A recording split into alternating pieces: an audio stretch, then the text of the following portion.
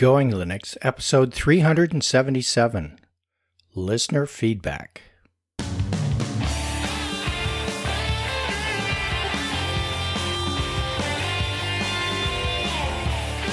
Welcome to the Going Linux podcast. I'm your host, Larry Bushy. And I'm your co-host, Bill. Whether you're new to Linux, upgrading from Windows to Linux, or just thinking about moving to Linux, this podcast will provide you valuable information and advice that will help you in Going Linux. We hope that you'll find this and all of our episodes helpful in learning about Linux and open source applications and using them to get things done. If you want, you can send us feedback at our email at goinglinux@gmail.com or leave a voicemail at 1-904-468-7889. In today's episode, listener feedback. Hello, Bill. Hey, Larry. How are you today? I am doing just fine. The weather's cooling off a little bit here in Southern California, so, well, for this week anyway. And yeah, it's good. Life is good. How about you? It is starting to cool off in New Mexico a little bit. It actually had to put a little sweat jacket on when I take Bear out in the mornings. So, it's like I walked out and I'm like, it's cold out here. And then, of course, it warms up. So, but cold relative to what, 90, 100. So, yeah. So what, 70? It was 58. Come on. Okay. So chilly. Yeah. Yeah, it was chilly. So, all right. So, Larry. Well, yes. So, I just want to point out that we're going to have our very first giveaway. Yes, absolutely. And you may have remembered that Bill is planning on doing a review of Zorin OS, and our giveaway comes as a result of that, right? That is right. I started with just using the core, and I used it for 2 weeks, and I sent some questions to the developers, and they sent me a preview copy that I've been using ever since of their ultimate, the one with all the different desktops and stuff. And yeah. I'll save a lot of that for the review. But I liked it so much, I sent them back and said, just for transparency, I want to buy a copy and give it to one of our listeners. And they were very receptive. They sent it back and said, okay, well, we really appreciate you wanting to contribute and support our giveaway. So we're going to give you a 50% off coupon. So when you buy it to give to your listeners, it'll save you some money. And I thanked them that wasn't asked for. I didn't even ask for a review copy, but they were like, well, we want you to see what we've done. So yeah. I've liked it so much so far. I wanted to support them, and so that's where we're going to get it. So whoever wins will get a link from the Zorin project, and you'll be able to download it directly. And so, Larry, how are we going to pick the winner? That is a bit of a challenge. So there are two challenges here, one of which is already solved. So if this were to be a physical copy of something, we'd have to figure out how to mail it to somebody, because some of our listeners are halfway or all the way across the world. But since this is an electronic copy and we can send it by email, that takes care of that problem. And the next challenge is actually selecting the winner in a way that is fair to everyone. And given that not everyone listens to every episode or listens to every episode at the same time, we wanted to make sure that there was some time between announcing it and selecting the winner to give people a chance. So I think what we're going to do is we'll announce it as we have right now, that we're having a contest to give away this licensed copy of Zorin OS. So this is the full version. And the way we'll handle the entries is this. If you will send us an email, that way we have your email address so that you can receive the copy when you win it, and include in the subject line one word, and that's Zorin, Zorin. And for those of you not in America, it's Zorin. Then what we'll do is we'll collect all of those between now and our next episode, which is probably about 2 weeks from the time that we release this episode, because I think that's kind of our regular cadence. And don't hold me to exactly 14 days here, because we're not the precise on our delivery of the episodes. But if you will just send us an email with the word Zorin in it, that will enter you into the contest. We will number the emails in the order we get them. We'll use a random number generator, which I know is not precisely random, but it's close enough for purposes of winning a prize on a podcast. And with that in mind, then we will just, whatever number comes up, that's the number of the email that we will select as the winner. We'll announce it on the episode and send that out by email. Does that sound fair? Sounds fair, but I had to add a few caveats. Okay. One, Larry, you're not allowed to enter. Okay. All right. I can take that. And to be fair, neither are you. Oh, yeah. Okay. Yeah, I already got a copy, but maybe I wanted another copy. No. Maybe. Maybe. And the other thing is the email will contain the download link, so you'll be able to download it. So it should be pretty seamless. And like I said, if you're interested in it, please send us the email. And we encourage all the minions who want to see what Zorin's about. Please enter. And I wanted to also give a shout out to the Zorin team for being so generous with their project, and let's see how it goes. That's great. And thanks for doing that, Bill. Oh, and no thanks problem. To the Zorin team. Yeah, thanks. So, Larry, now we've talked about the weather. We've talked about giving away free stuff. What do we talk about now? Let's talk about the emails that we've gotten from our listeners, our minions. Oh, good.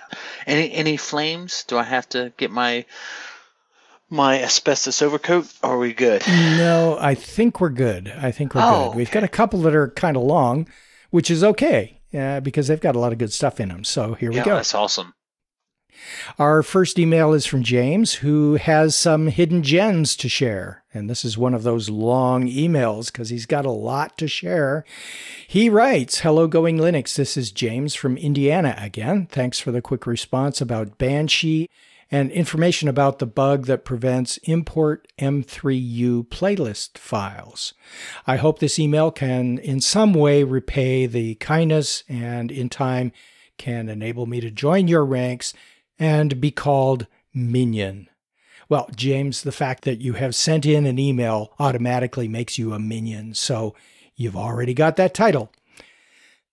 I shall call this email Hidden Gems to Share, so others may skip some headaches and go straight to enjoyment. For the record, I am enjoying Devuan 2.0, which is a variant of Debian 9 Stretch without systemd with XFCE desktop. So the hidden gems mostly would benefit Debian/Ubuntu users. Apologies to the rest. All right, well, most of these I've looked through and they apply to any distribution. I think they apply across the board. He continues, about the gPotter issue that the other person has, the person may wish to consider Liferea, Liferea. So I don't know whether that's Liferea or Liferea.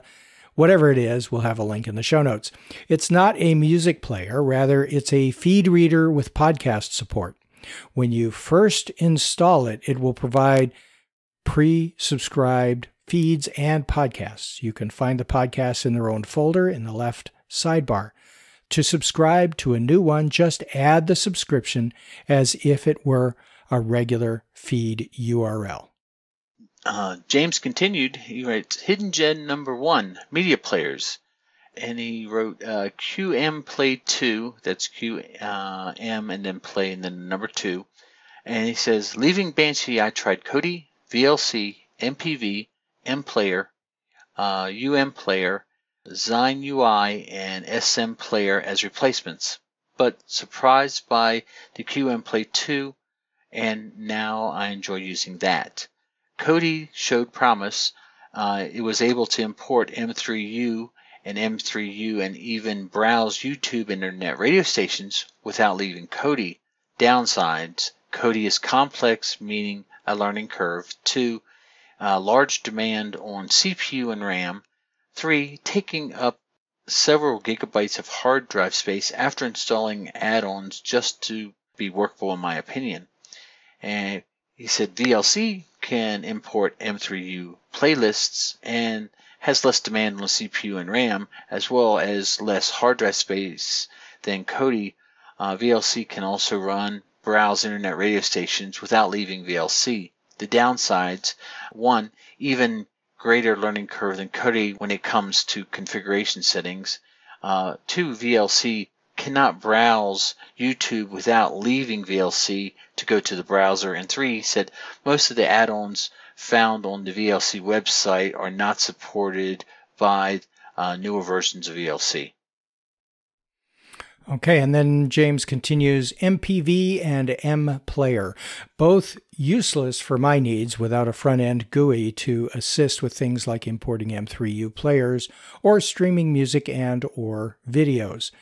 UMPlayer shows promise as a front-end GUI for MPlayer, browse internet radio stations like VLC, as well as import M3U playlists.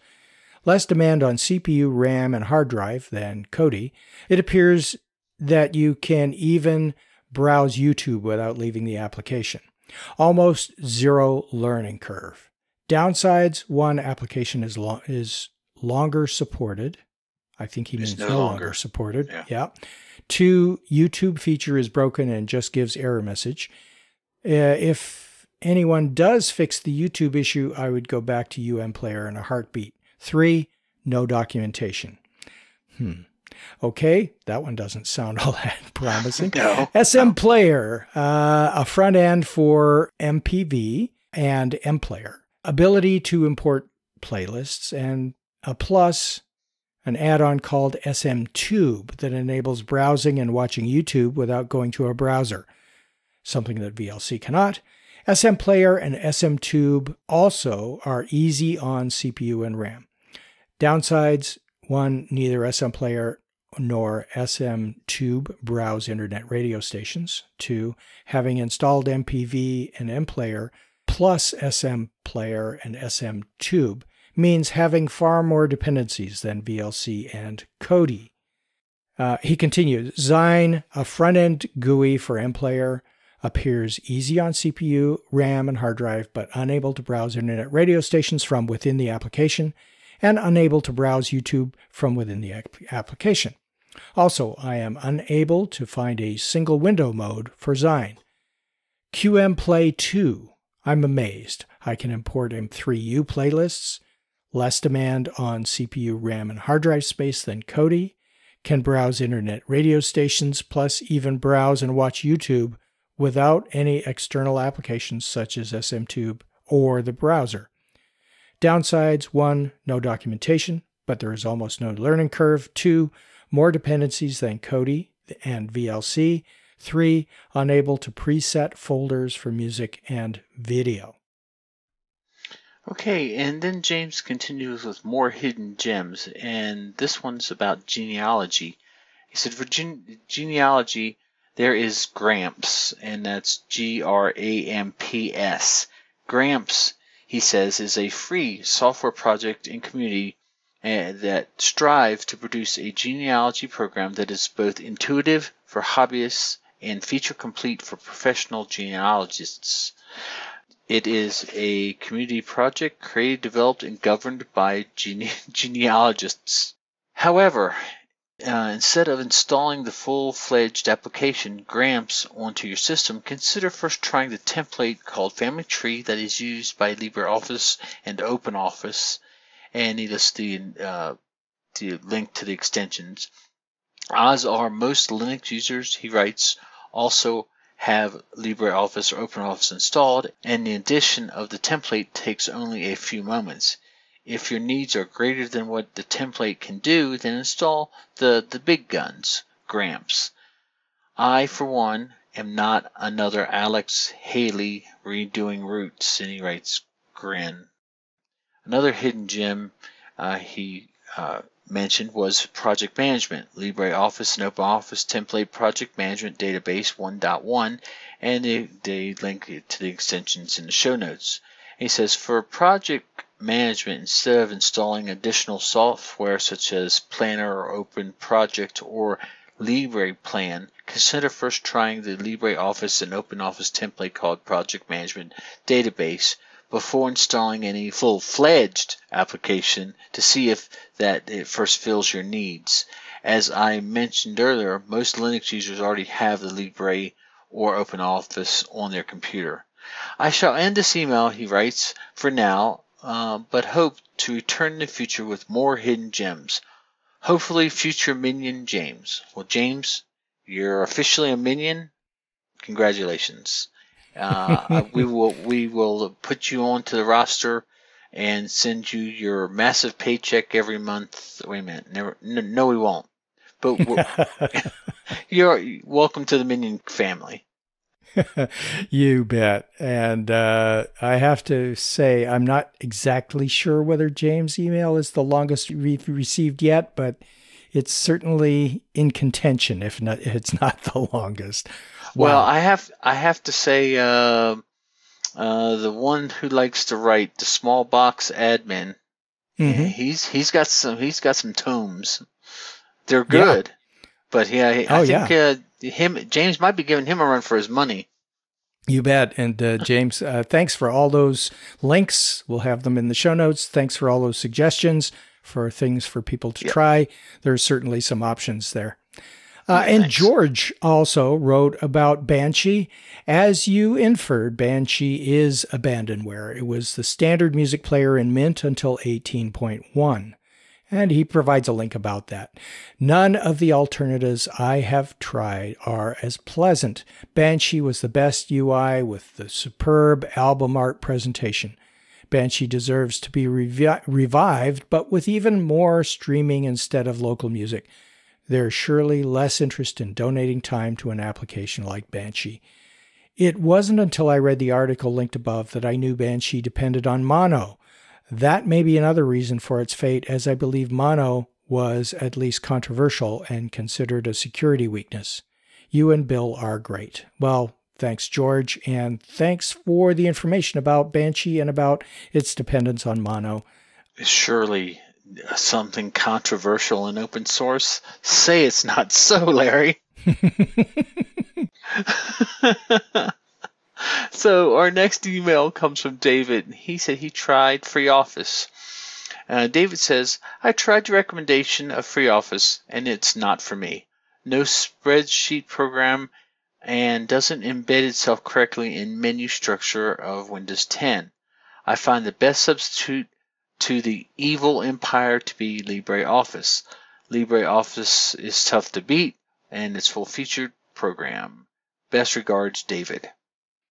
And so you wrote, Hi David, I see what you mean about the Windows 10 menu issues with FreeOffice. It does show up if you touch the Windows key and start typing the name of the program. And since this is how I find applications on both Windows and Linux, I've never noticed the issue before. By the way, the spreadsheet program is inexplicably called Plan Maker, so it's easy to miss. It's possible, of course, that the installer had a problem and omitted installing Plan Maker with the rest of the suite. Certainly, my main use of FreeOffice is on Linux, so I don't notice some cross-platform issues. So thanks for letting us know, Larry. Larry, why do they call it Plan Maker? Like I said, it's inexplicable. I have no idea. It's a spreadsheet. And then the other thing is, whose Windows 10 machine did you test this out on? Because I know you don't have a Windows 10, do you? Oh, I have a machine running Windows 10. I don't access it very often, and I remote into it just to test out things like this on Windows. And yeah, so I don't use it for much, but I do Did use you it wash for your that. hands afterwards? I did. I felt all Okay. sweaty and grimy and dirty, and yeah, it was awful. All kidding aside, yeah, so I noticed that the FreeOffice didn't put an entry into the menu system. You normally click on the start button, whatever it's called these days, Yeah. the menu button, and you can normally scroll through the menus and find it. Very inefficient way to find applications, no matter what your operating system is. But in the case of FreeOffice, I couldn't find them. It put icons on the Windows desktop, but that was the only place I could find the icons.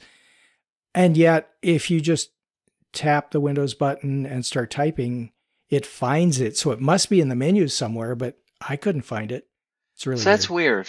weird. Now, just so a little clarification, is FreeOffice mainly aimed at Windows users that don't want to spend or have a subscription to the Office 365, or is it mainly aimed at Linux users? Because I believe this was your suggestion back in the other show.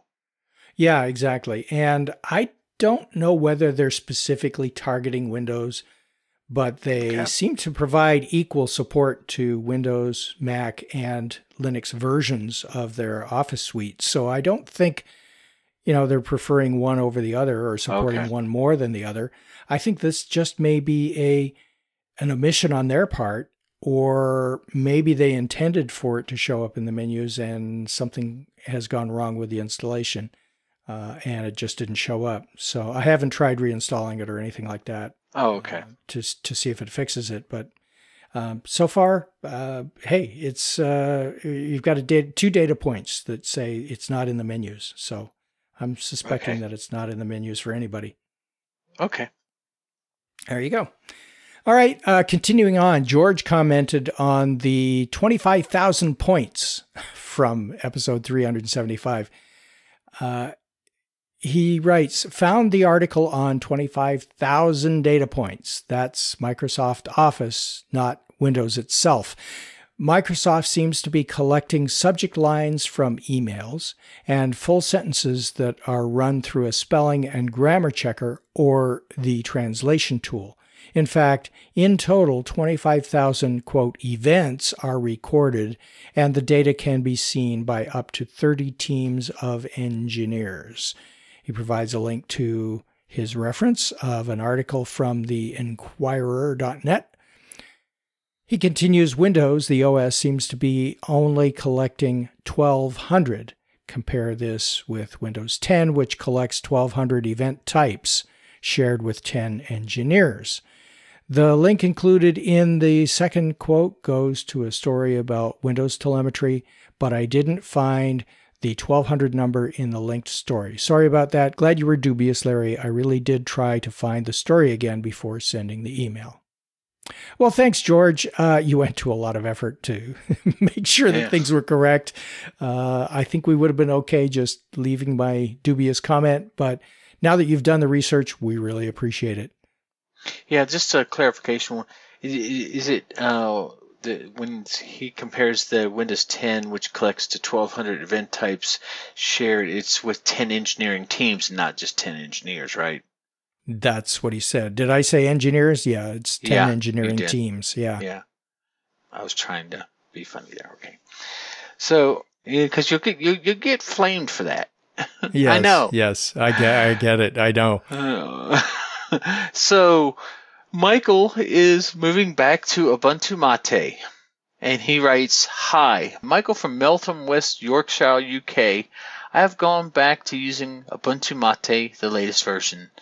Although Slint contained screen readers for the text console, the downside was that I couldn't find all the software I was comfortable using, although I did get used to using GRSync.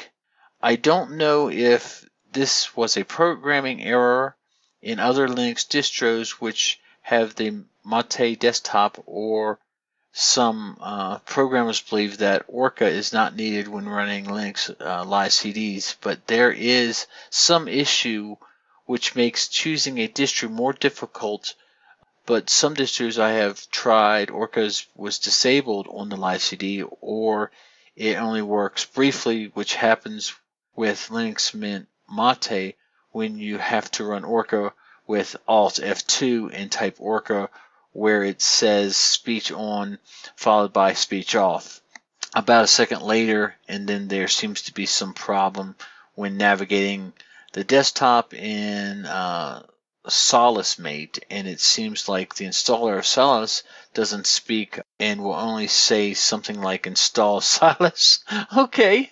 When you alt tab between apps, for some reason, Linux Mint does allow Orca to continue to run once it is installed.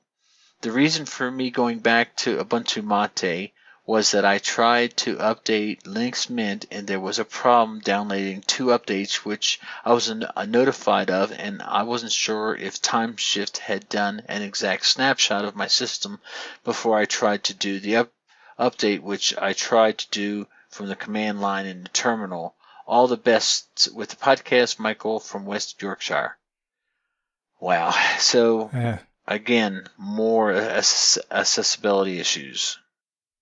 Yeah, exactly. And yeah, if there is an application that Slint was using to enable screen readers in a terminal, maybe we can find out what that is, and you can install it on Ubuntu Mate, since I think Ubuntu Mate seems to work the best for screen readers in your experience. And if that's the only thing missing, maybe we can find out what that other application is. And as far as GRSync is concerned, you mentioned that you got used to using it. It is available in the Ubuntu Mate repositories, or in the Ubuntu repositories rather. So you should be able to install that for Ubuntu Mate without any trouble at all, and continue to use that for your backups. And just another suggestion, Michael. If you are having some issues, or there's not a program that you were using on the last distro, what was it, Slint? Then and if it's not available in the repos, maybe reach out to the community and ask them if maybe it could be put into a snap or Flatpak.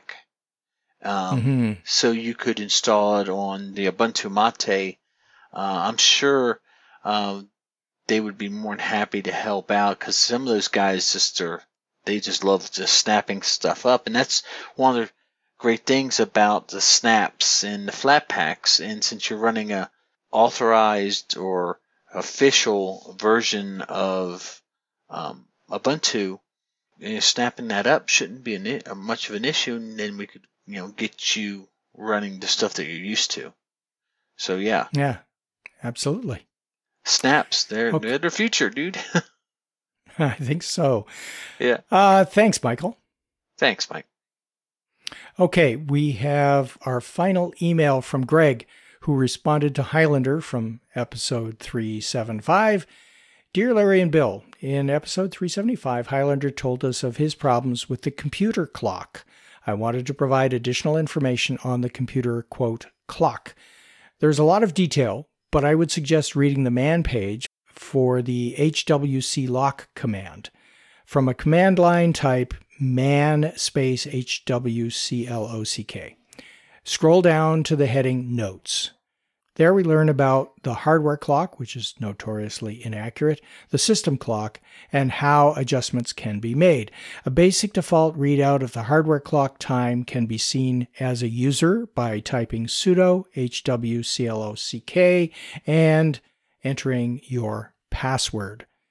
And he provides us some terminal output that shows what he gets. So when he types sudo HW clock, it shows the time, the date, and it's in kind of a universal format. It starts with the date in an international format and then the time out to fractions of seconds. Another useful command is the utility time date CTL. Again, referenced from a command line type man space TIMEDATECTL for all the information on how to use this versatile utility. Typing time date CTL is the same as typing time date CTL space status and gives a result like this. And what he gets when he types it out is a readout of the local time, including the time zone, universal time, including the suffix of UTC, RTC time, the time zone in words, and the system clock status indicating whether it's synchronized or not, and a few other outputs. You can take a look at that for yourself. He continues, systems that use System D can be checked to see if the TimeSyncD service status by typing at the command line service space systemd, SYSTEMD, dash TimeSyncD, TIMESYNCD, space status with the following sample result. And the result he got is network time synchronization as the header. It shows a bunch of stuff being loaded, a bunch of stuff being active, documentation link, shows the status, including the time server that it's using to synchronize, a couple of tasks running, and several other bits of output, including the fact that it started the time synchronization and the status of the synchronization to the server. So a bunch of information there. You'll note that the system clock is already synchronized with the time server at ntp.ubuntu.com. I read somewhere that time sync occurs every 11 minutes. An interesting web page that discusses using NTP, Network Time Protocol, to set the system clock for systems not using System D, and that link, it can be found in our show notes. Regards, Greg. W8FJK. So thanks, Greg. That was very helpful. Yeah, thanks. And that wraps it up for our listener feedback for this time. Our next episode will be the Zorin review. Until then, you can go to our website at goinglinux.com for articles and show notes, as well as links to download and subscribe. We are the website for computer users who just want to use Linux to get things done. And if you like, you can participate directly with our friendly and helpful community members by joining the discussion in our Going Linux podcast community on community.goinglinux.com.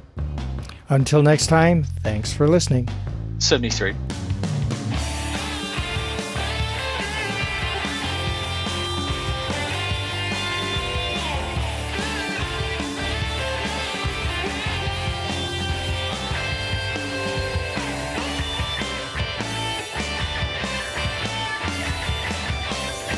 Theme music provided by Mark Blasco at podcastthemes.com.